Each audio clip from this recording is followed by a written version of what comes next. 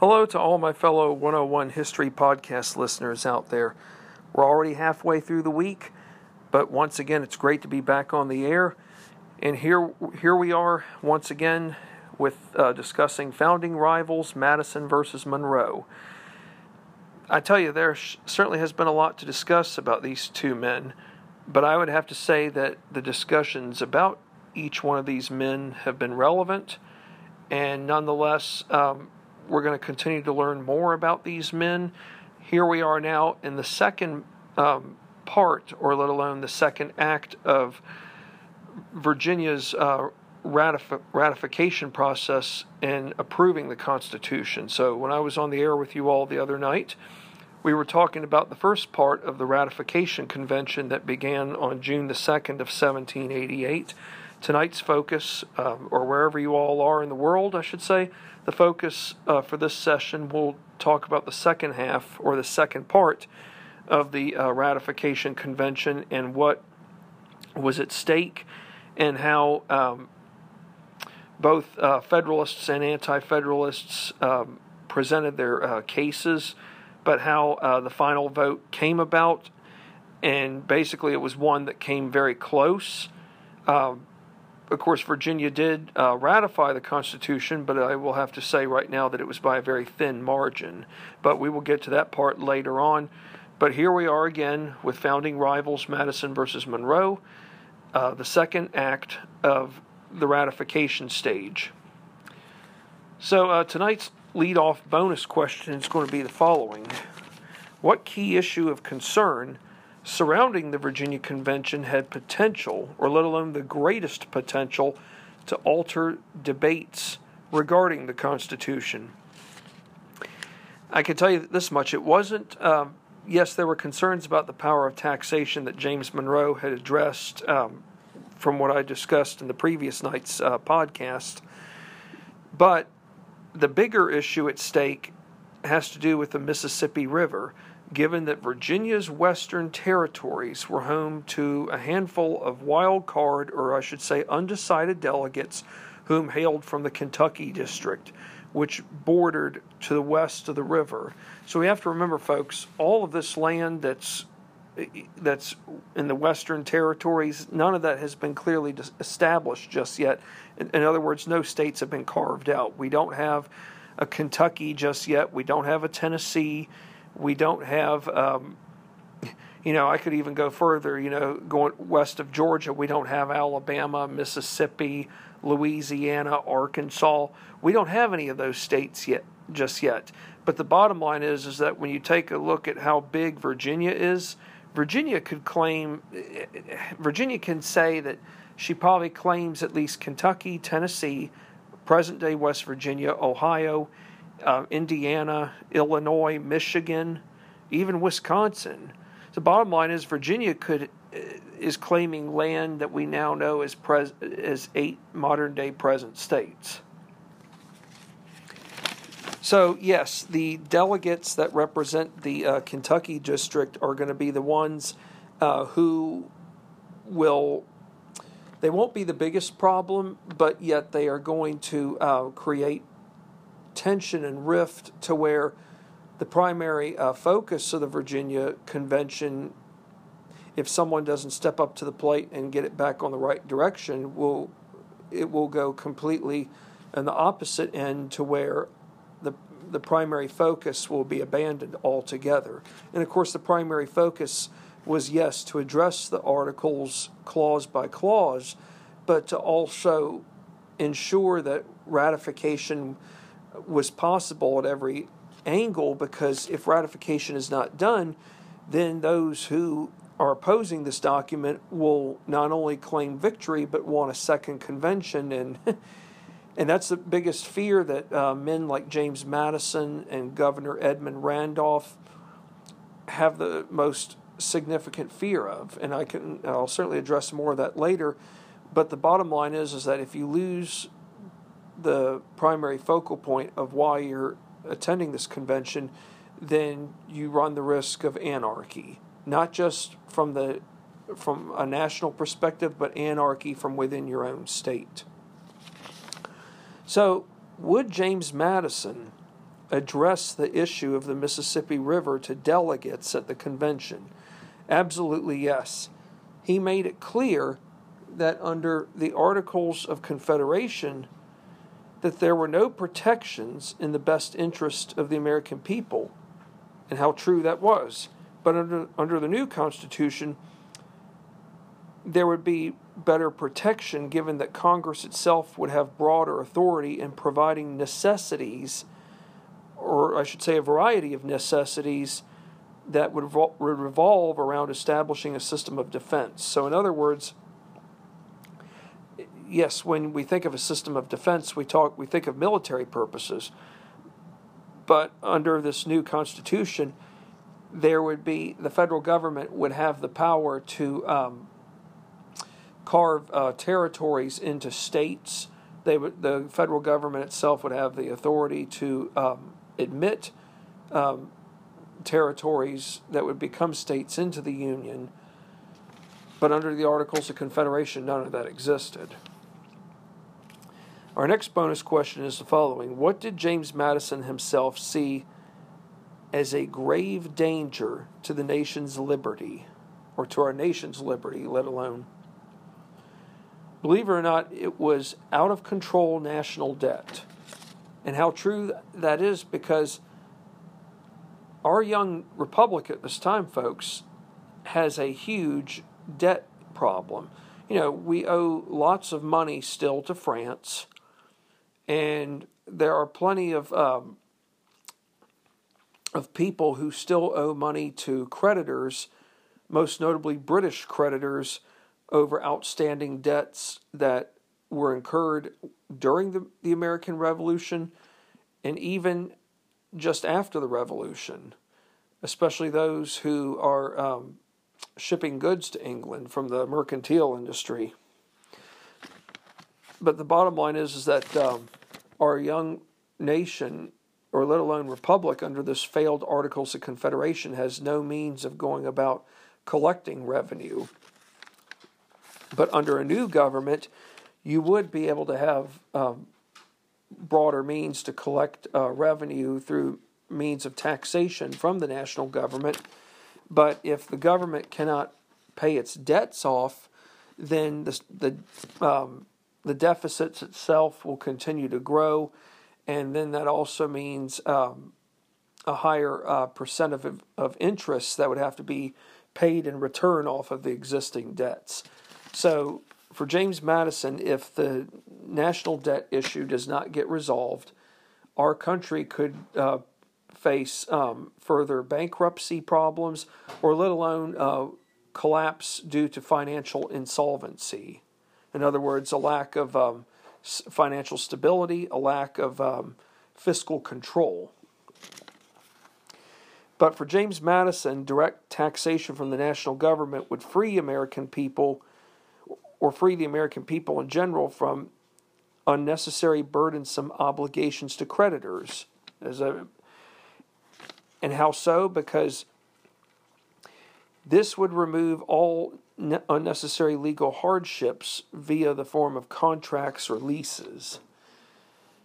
So, it's one thing to owe a debt to someone, but if you are under a contract and all of a sudden you can't repay the debt, then it becomes harder, or let alone all the more difficult, to get out of an agreement. So this is what James Madison's very afraid of, is that, if there's no direct form of taxation from the national government, then how are people going to ever be relieved of burdens that they were already under, whether it was under the Articles of Confederation or during the actual Revolutionary War itself? A lot of questions that have to be answered. There may not be any true 100%, resolution from both parties at stake here, but this is where compromises will have to come into play. This is where people will have to set aside some personal ideological stances and just go with the flow and say, okay, I may not have to like everything about this document, but if it's the best that we can do for right now, then it's better than nothing. Unfortunately, there are those who wish to not see it that way. Of course, I think the best example is a Patrick Henry, whom I mentioned from the previous night's podcast, and I will be mentioning about him again later on. Another bonus question is the following. Would James Madison make any reference during the debates regarding a Bill of Rights and its significance for establishing religious freedom? The answer is yes. He believed that true, or let alone real, religious freedom came from a multitude of different religious sects. And in his eyes, this prevented a single denomination in establishing religious superiority above all others. Well, it is good to have, in James Madison's eyes, he's now seen Virginia improve. He's seen Virginia make a big 360 turnaround. For the longest time, he grew up not only in a colony, but in a state where only one religion was tolerated, and that was the Church of England, or let alone the Anglican Church. And where Madison went to college in New Jersey, being the College of New Jersey, or what we now know as Princeton, he was exposed to good quality religious diversity. But when he came back after his college days were over, he saw how people, most notably of Baptist faith, had been persecuted vigorously, all in the name of their different religious beliefs, but how they preached their faith, and how, in the eyes of the Anglican Church, it was non-conforming. So, for Madison, yes, if you have a multitude of sects, so for example, like in Virginia, you have Baptists, Methodists, Presbyterians, Quakers, maybe even Unitarians, for all we know. If you have a broad range of those types of Protestant denominations, and they are the majority, then they can all serve as a check and balance system to keep those whom we now refer to as Episcopalians, who derive from the Anglican Church. We can keep them in check, knowing that they will not no longer make the Episcopal Church as the official state religion in Virginia. So, basically, the diversity of religious groups alone enabled for a broad spectrum of promoting religious freedoms, let alone instead of having a document by itself to enforce those guidelines. So here's a fundamental argument right here. If you're an anti-federalist, you want to make sure that there is wording in the Constitution that will actually say, hey, we are entitled to freedom of religion, but that no state has the right or authority to oblige its people to adhere to one religion. In other words, every state must adhere to the rules of separation from church and state. So basically, Madison believes that, hey, if there are a diversity of religious groups, then why go the extra mile to have to write it out on paper? Well, eventually we're going to find out down the road in another podcast that even some of his views in the present moment may have to change in order to ensure that that there is no further conflict that could lead to religious warfare in the United States, or let alone religious persecution.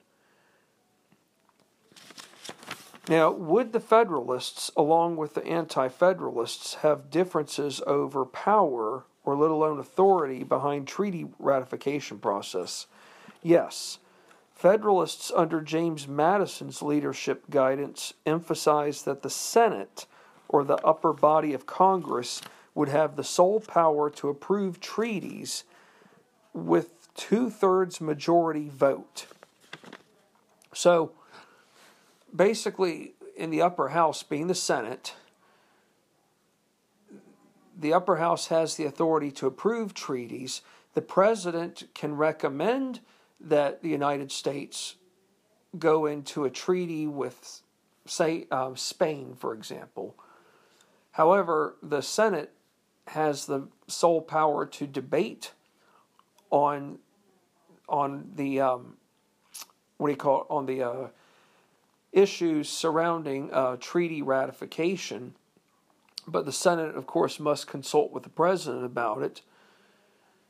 But the bottom line is that the upper body, given it's a smaller number of men at the time, and it still is even today in modern day times, but given that it's an upper body and a smaller number, they are entitled to have broader powers when it comes to international ratification of a treaty.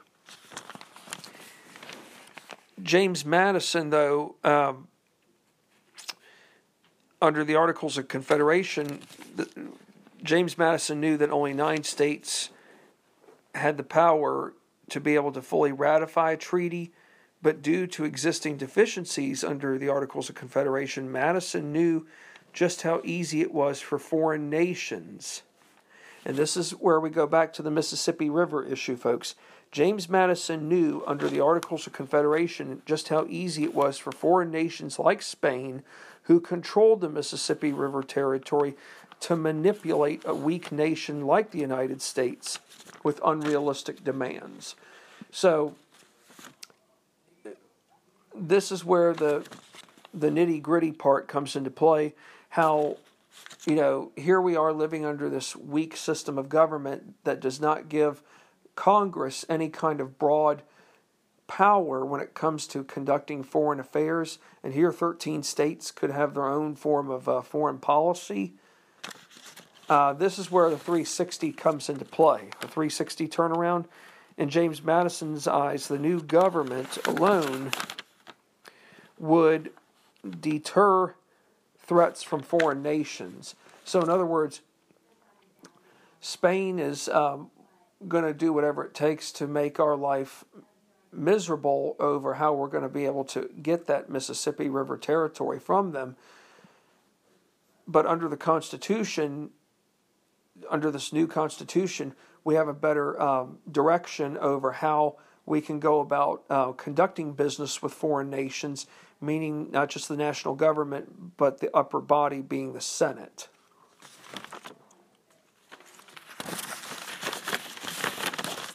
We're moving on here.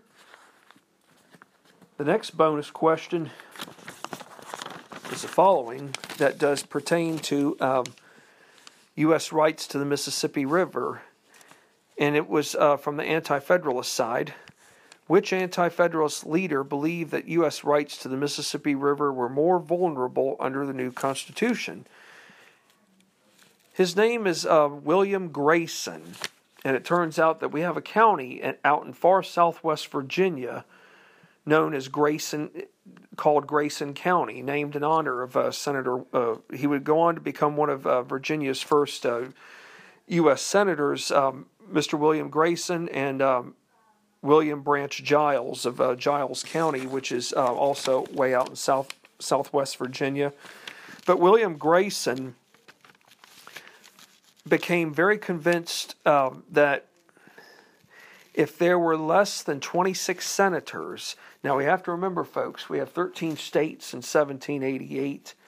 So when the first Congress convenes, or the first few Congresses that will convene, we will only have 26 senators. And remember, under the Great Compromise that Roger Sherman of Connecticut put into play at the Constitutional Convention in 1787, he basically said that representation in the House of Representatives would be based upon population, but that every state, regardless of its size, would get 2 senators. So here we are in 1788, that each state has 2 senators, and there will be 26 senators. That's obviously a full body right there. What William Grayson is very concerned about is that if you all of a sudden, let's say, all 26 senators don't get together to discuss treaty ramification matters regarding the rights to the Mississippi River and acquiring that from Spain. Let's say that only a half, or let alone less than 26 convene. Well, I can tell you this right now. Let's say you don't have 26 senators altogether. What would be the number that you would need to have in order to conduct official business? 14. That's the quorum, the minimum quorum number for official business. The maximum would obviously be more than 14, close to 26.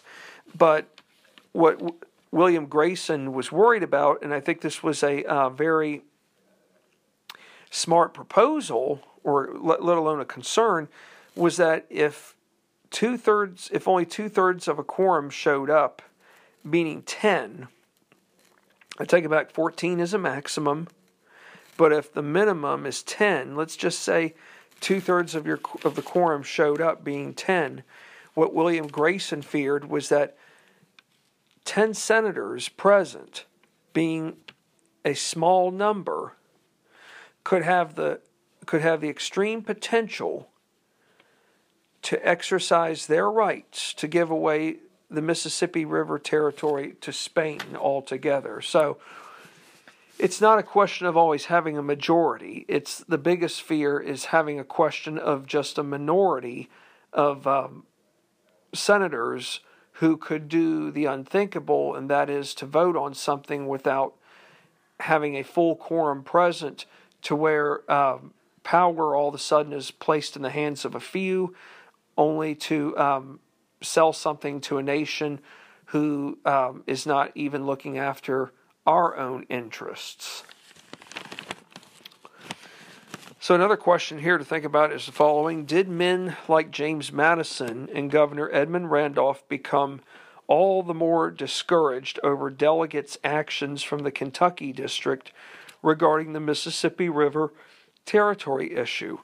Yes. Both men believe that the convention's purpose was moving in the wrong direction because the Kentucky district delegates spent more time focusing on individual concerns versus matters impacting the ability to ratify the Constitution with minimal conflict/drama. Well, there you have it, folks. Yes, there are going to be issues that are sensitive. There are going to be issues that are going to ignite flames or are going to make people become a little bit more hostile. But the problem is that if you don't get your emotions in check, if you can't set aside your personal feelings, then how are you going to be able to conduct not just official business, but how are you going to be able to keep what's considered official business in check? So here's basically a problem where delegates are so caught up in the moment that they lose sight of what's around them. But thank heavens that James Madison and Governor Edmund Randolph have enough courage to take a stand and say that enough is enough. We've got more pressing issues to consider. After all, we don't have 3 to 4 months to sit here and debate on this stuff. We've got a timeline to meet. 8 states have already ratified this document, and we need to get more than 8 states, because if not, then this Constitution alone is not going to be considered an official, legal, binding document. Now, where James Monroe, as I mentioned from the previous night's podcast, did attend the convention. And let me ask you all this. Would he debate James Madison on election procedure matters? Yes. Monroe's concerns involved power, or let alone authority, over how and when congressional elections would take place. Under the new Constitution, elections for Congress would be regulated by state legislatures. But Congress, on the other hand, would have the power to alter state regulations. I see this as a compromise. So in other words, elections for Congress would be regulated by state legislatures, but Congress could come back and say, hey, Congress has the power to alter those regulations. So in other words, one level of government is not in complete control of everything, in complete control over this issue.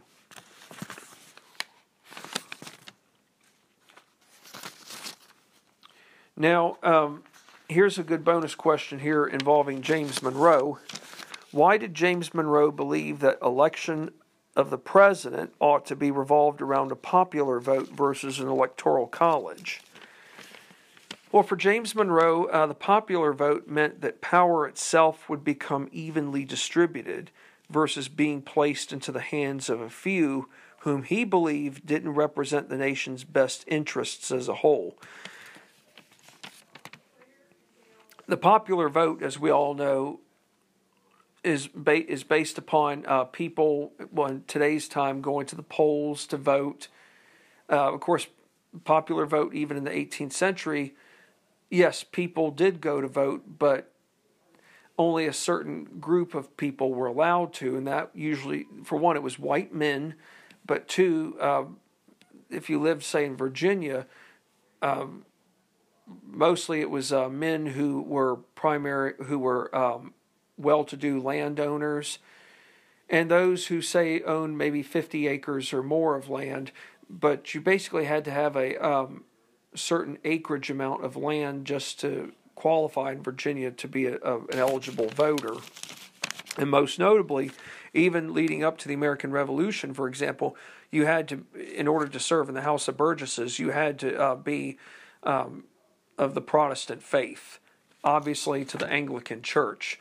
But, of course, by 1787, 1788, that's starting to change, all for the better. But the popular vote meant that the people's voices had been heard, whereas with the Electoral College, in James Monroe's eyes, he felt it was a system that didn't cater to the greater people's interests. And he does have a point. Of course, people still even debate that in today's time about the Electoral College. James Monroe also believed that small states, especially like, say, Delaware, New Jersey, Maryland, for example, he believed that small states were the ones who posed the greatest risk in conspiring to where a presidential election could become, could become jeopardized. In other words, he feared that if small states had the potential to conspire in a presidential election, that where the electoral vote itself would become deadlocked, the House of Representatives would decide who would be the real winner of the election versus the people.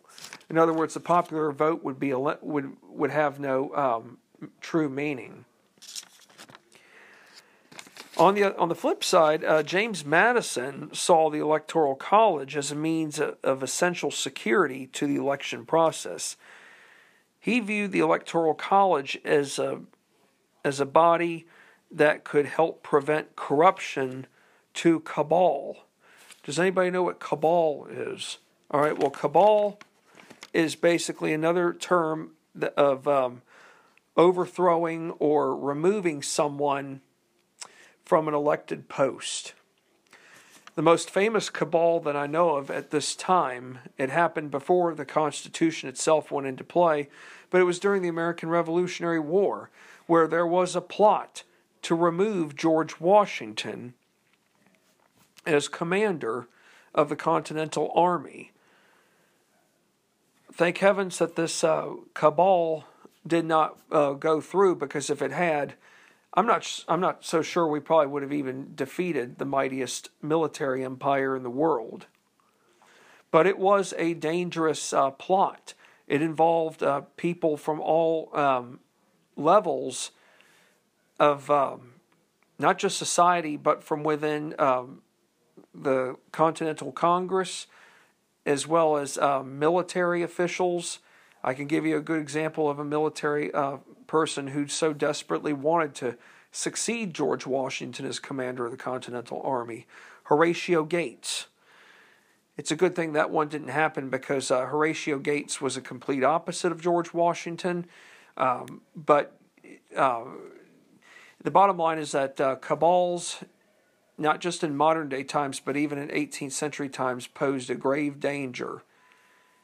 And so thank heavens that this plot was overthrown, was thwarted. But yes, in James Madison's eyes, he saw the Electoral College basically as a means of preventing corruption to a cabal. In other words, as important as popular vote itself is, the popular vote alone cannot secure, a smooth transition of power. It cannot guarantee that elections are always going to be fair. Popular vote, we have seen in many nations throughout the world where popular vote has disrupted a government's ability to function. So whether people out there like it or not, the popular vote and the Electoral College are their own systems of checks and balances. Without an Electoral College, there's no guarantee, as I said earlier, there's no guarantee that popular votes alone would ensure peace, or let alone a smooth transition in power. I'm almost wondering if what we're seeing right now with our current commander-in-chief in the United States, if some of that's come into play. But of course, he did not win the electoral vote nor the popular vote. That's a whole other subject, though.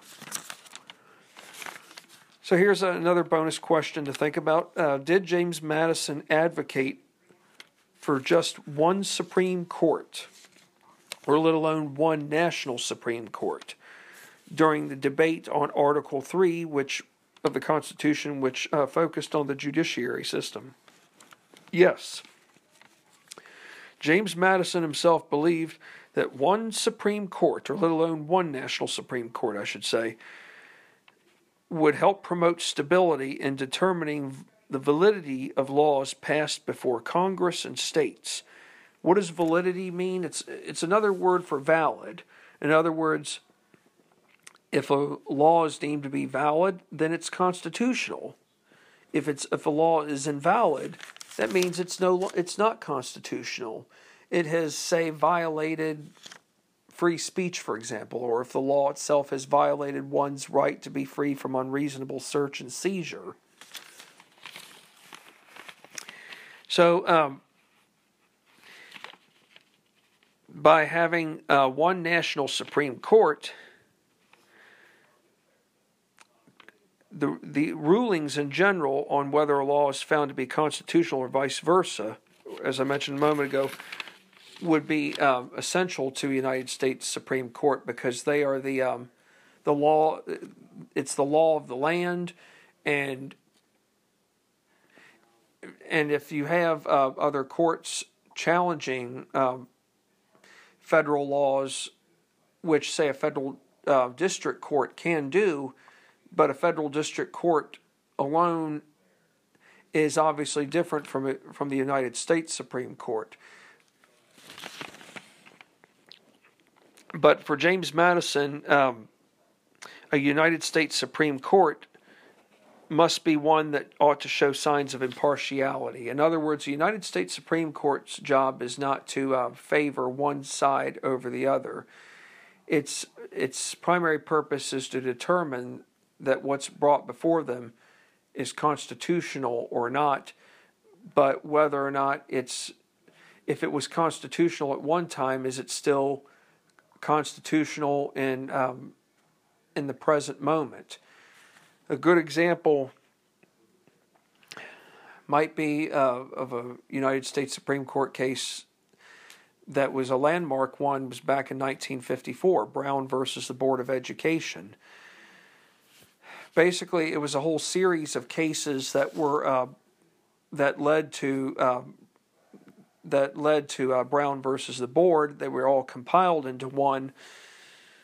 And what I do know is that the late Linda Brown, who passed away about 2 or 3 years ago, had been forced to go to a school district that for one was not in her home district, but was forced to go there because of the issue regarding the practice of racial segregation that went on. An unfortunate period of time. And so it wasn't so much a question right here of whether or not segregation was constitutional or not. That was a big issue. The bigger issue was that about 60 years earlier, a case known as Plessy versus Ferguson in Louisiana, the United States Supreme Court took up and ruled that segregation at that day and time was constitutional as long as there were separate and equal, as long as all facilities were separate and equal. Well, 60 years later in 1954, Earl Warren, or the Warren Court, ruled 9-0 that segregation was inherently unconstitutional. And rightfully so. That, in other words, school districts had to accommodate people, not just, they had to accommodate people of all races. They could not discriminate on race, and they could not favor one race over the other just because of whatever practices were going on in the past. In other words, the Warren Court overturned Plessy versus Ferguson, which had been in existence for about 60 years. Of course, that whole matter onto itself right there didn't go away overnight. There would still be plenty of other unfortunate issues to grapple with. But basically, this is an example right here of where the Supreme Court would have to show signs of impartiality. In other words, they will certainly listen to both sides of your story, of the story itself, but the decisions that they make are not based on favoring one side. They are looking at past precedents, past legal precedents, as well as the existing precedents, and are determining that, hey, given what happened 60 years earlier, does it still apply in today's time? Well, as I mentioned a moment ago, when Brown versus the Board of Education was ruled upon, the Warren Court overturned Plessy versus Ferguson from 60 years earlier. So the bottom line is this, folks. What James Madison has envisioned is that a United States Supreme Court does not only has the power to strike down laws that are unconstitutional, it has the right to uphold laws that are constitutional, but they must look. But the court itself has to look at past precedents as well as precedents that exist in the present, and how those precedents will go forward in the future as time goes along.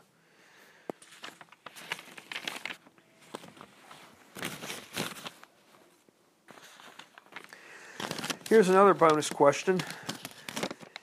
Despite not signing the Constitution in Philadelphia, did George Wythe attend the Virginia Ratification Convention? Yes, he did. And if any of you all out there aren't sure who George Wythe is, well, he is a very, very famous Virginian. He truly is America's first professor of law. After all, he is the leading law expert in Virginia. He has mentored men like Thomas Jefferson. And of course, Thomas Jefferson himself thought the world of George Wythe. Matter of fact, Jefferson and Wythe had a lot of things in common. They both sadly lost their fathers at very young ages, but Thomas Jefferson would go on to see George Wythe as like the father he never had. Wythe himself also mentored a future Supreme Court, or I should say a future United States Supreme Court Chief Justice, and that being John Marshall. Wythe also mentored James Monroe, along with some other prominent Virginians who would go on to have successful political and legal careers. But for George Wythe's presence, he advocated for having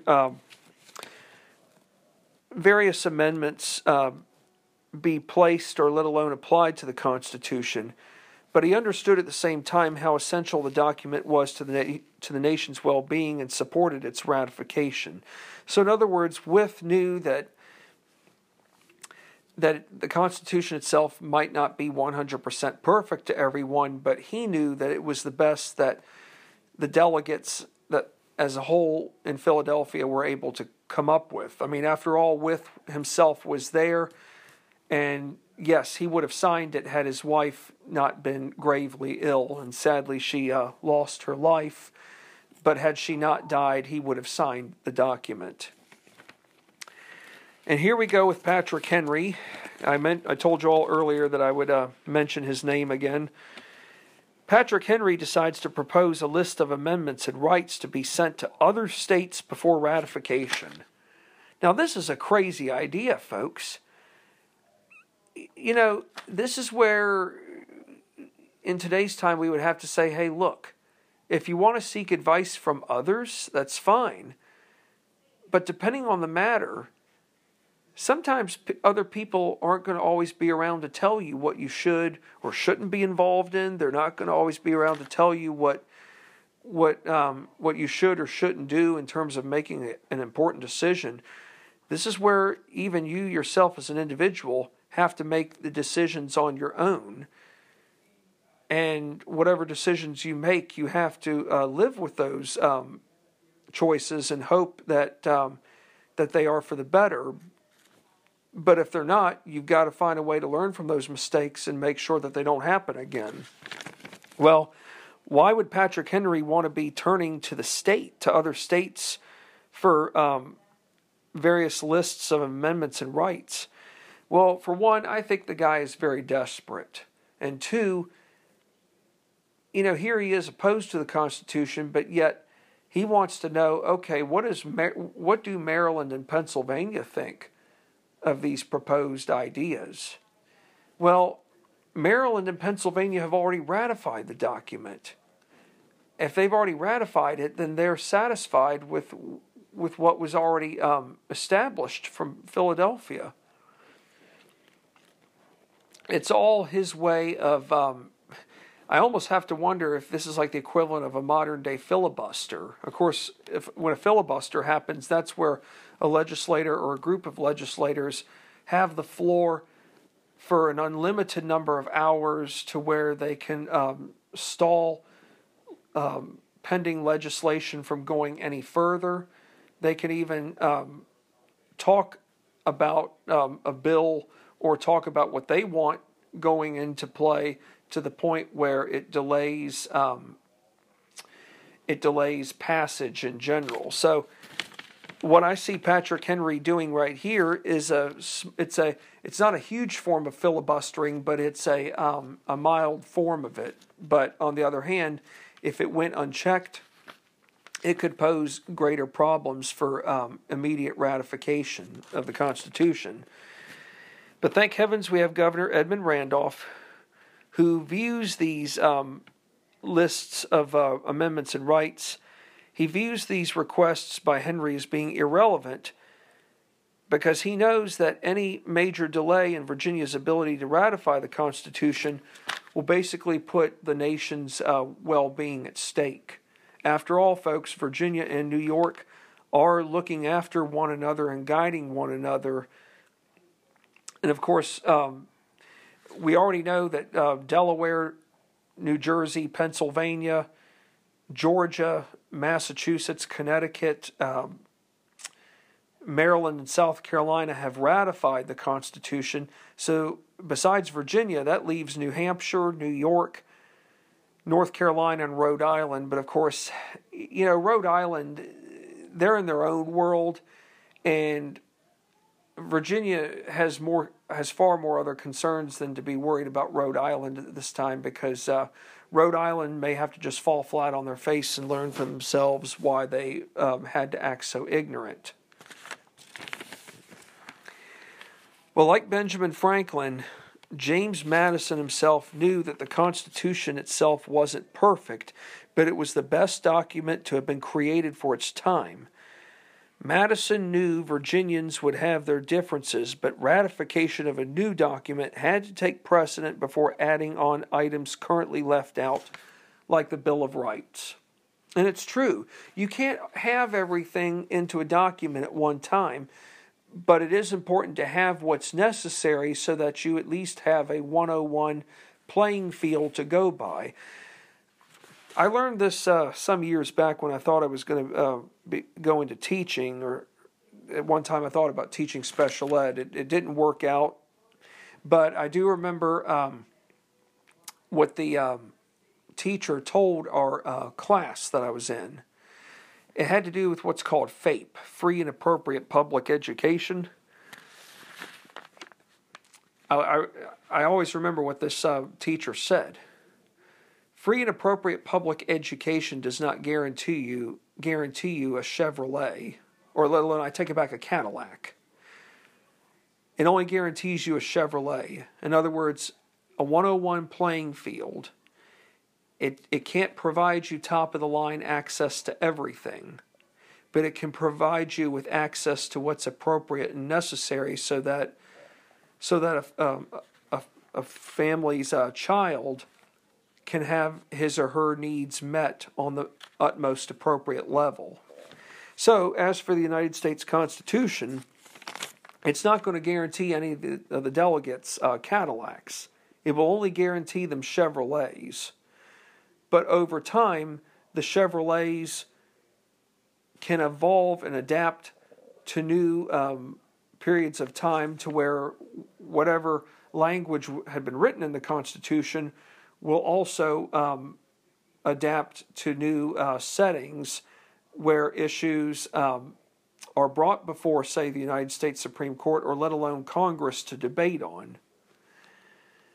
So basically, I rest my case here where, as Madison said, and as well as Benjamin Franklin, that the Constitution itself wasn't perfect, but it was the best document to have been created for its time. So in other words, you may not have to agree with everything in terms of the language that's written in the document, but you can be thankful that you have something to go by, because without this Constitution, you're going to be going 100 steps backwards under that Articles of Confederation that has no solid structure to adhere by, or let alone, or I should say, a proper system of checks and balances. I'd rather take the Constitution over the Articles of Confederation any day. Well, here we go, folks. The next bonus question is this. Would Virginia be the 9th state to ratify the Constitution? The answer is no. That honor went to New Hampshire, which did so on June the 21st of 1788. But 4 days later, being the 25th, Virginia ratified the document by becoming the 10th state to do so. And as I said earlier, the vote was a very, very slim margin of approval, 89 to 79. Remember, 168 delegates, 89 vote yes, 79 no. We can breathe a sigh of relief, but I don't think we can celebrate like there's no tomorrow. Because in the days after the Virginia Convention, in the days after ratification, rather, I should say, the Virginia Convention issued a committee report that included a Bill of Rights with 20 provisions as well as 20 structural amendments to the Constitution. So therefore, there's really not a whole lot of time for celebrating, given just how close the final vote for ratification turned out. And in the days after ratification took place, anti-federalist members led by William Cabell and David Meade Randolph tried to persuade Patrick Henry to protest the new government at all costs. If there's anything good that Patrick Henry might have done after the convention, he declined the requests by these two anti-federalist delegates. He kept the heat on, but he pursued keeping the heat on through proper legal outlets. So, in other words, Patrick Henry didn't lead he didn't lead what you call protesters onto the streets and say, hey, let's go and vandalize the buildings around us because we're in opposition to this document. He did the right thing by saying, okay, I'm going to take it up through the proper legal system channel. All right, well, what's unique about July 2nd, 1788? It's the day where Alexander Hamilton, who is the lead chairman for the New York Ratification Convention, he receives a letter confirming Virginia has ratified the Constitution. New York is faced with some tough choices of its own. They have the choice of joining the Union with ratification or holding out. It will take another 24 days, come July the 26th, where New York votes 30-27 to become the 11th state to ratify. Well, that leaves North Carolina and Rhode Island as the two holdouts. The bottom line is this, folks. When New Hampshire ratified the Constitution, being that 9th state, the Constitution itself became, or I should say officially became, our nation's legal binding governing document. So now we have a national binding document to refer to as a document that is one that supersedes state constitutions. It makes the national government now the head government or the head governing body that would supersede the states. In other words, the states will no longer have the power to conduct business with foreign affairs. The states will no longer have the rights to raise taxes on the national government. The states will have their own rights, but those rights will have to be they'll have to be better interpreted than, say, what was under that fledgling government of the Articles of Confederation. Lastly, to end our discussion, why did James Madison see a second constitutional convention as being ever so dangerous? Well, he saw extreme potential for a new constitutional document. He saw extreme potential for the new constitutional document that had been created in Philadelphia in 1787 to be completely eliminated altogether. Not just the document itself, but the Union as a whole would no longer become joined together as one. It would become split into multiple sections. You might have a Northern Confederacy, a Southern Confederacy, a Middle Confederacy. If that happens, there basically would be no United States. In other words, the fledgling system of government would reign once again as being superior for all the wrong reasons. The Articles of Confederation. So basically, if a second convention occurred, folks, it would basically destroy the United States as we know it. Well, we've covered a lot of ground tonight, and Virginia took a huge step. It wasn't an easy one. Even with a thin margin of vote, we still prevailed, but we also don't have a whole lot of room to engage in a multitude of celebrations, because we still have a lot of work. Not just in Virginia, but we have a lot of work now as to knowing, okay, where is the national government going to be located, and who's going to be our president?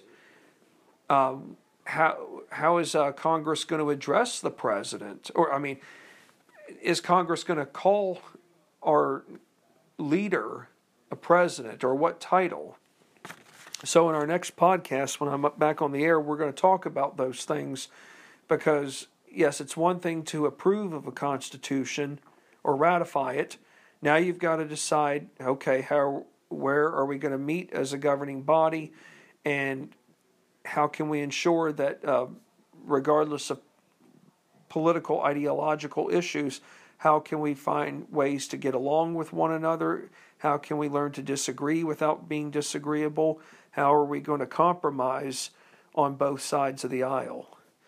Well, thank you, and have a good rest of your all's evening, and I look forward to being back on the air again here soon. Good night.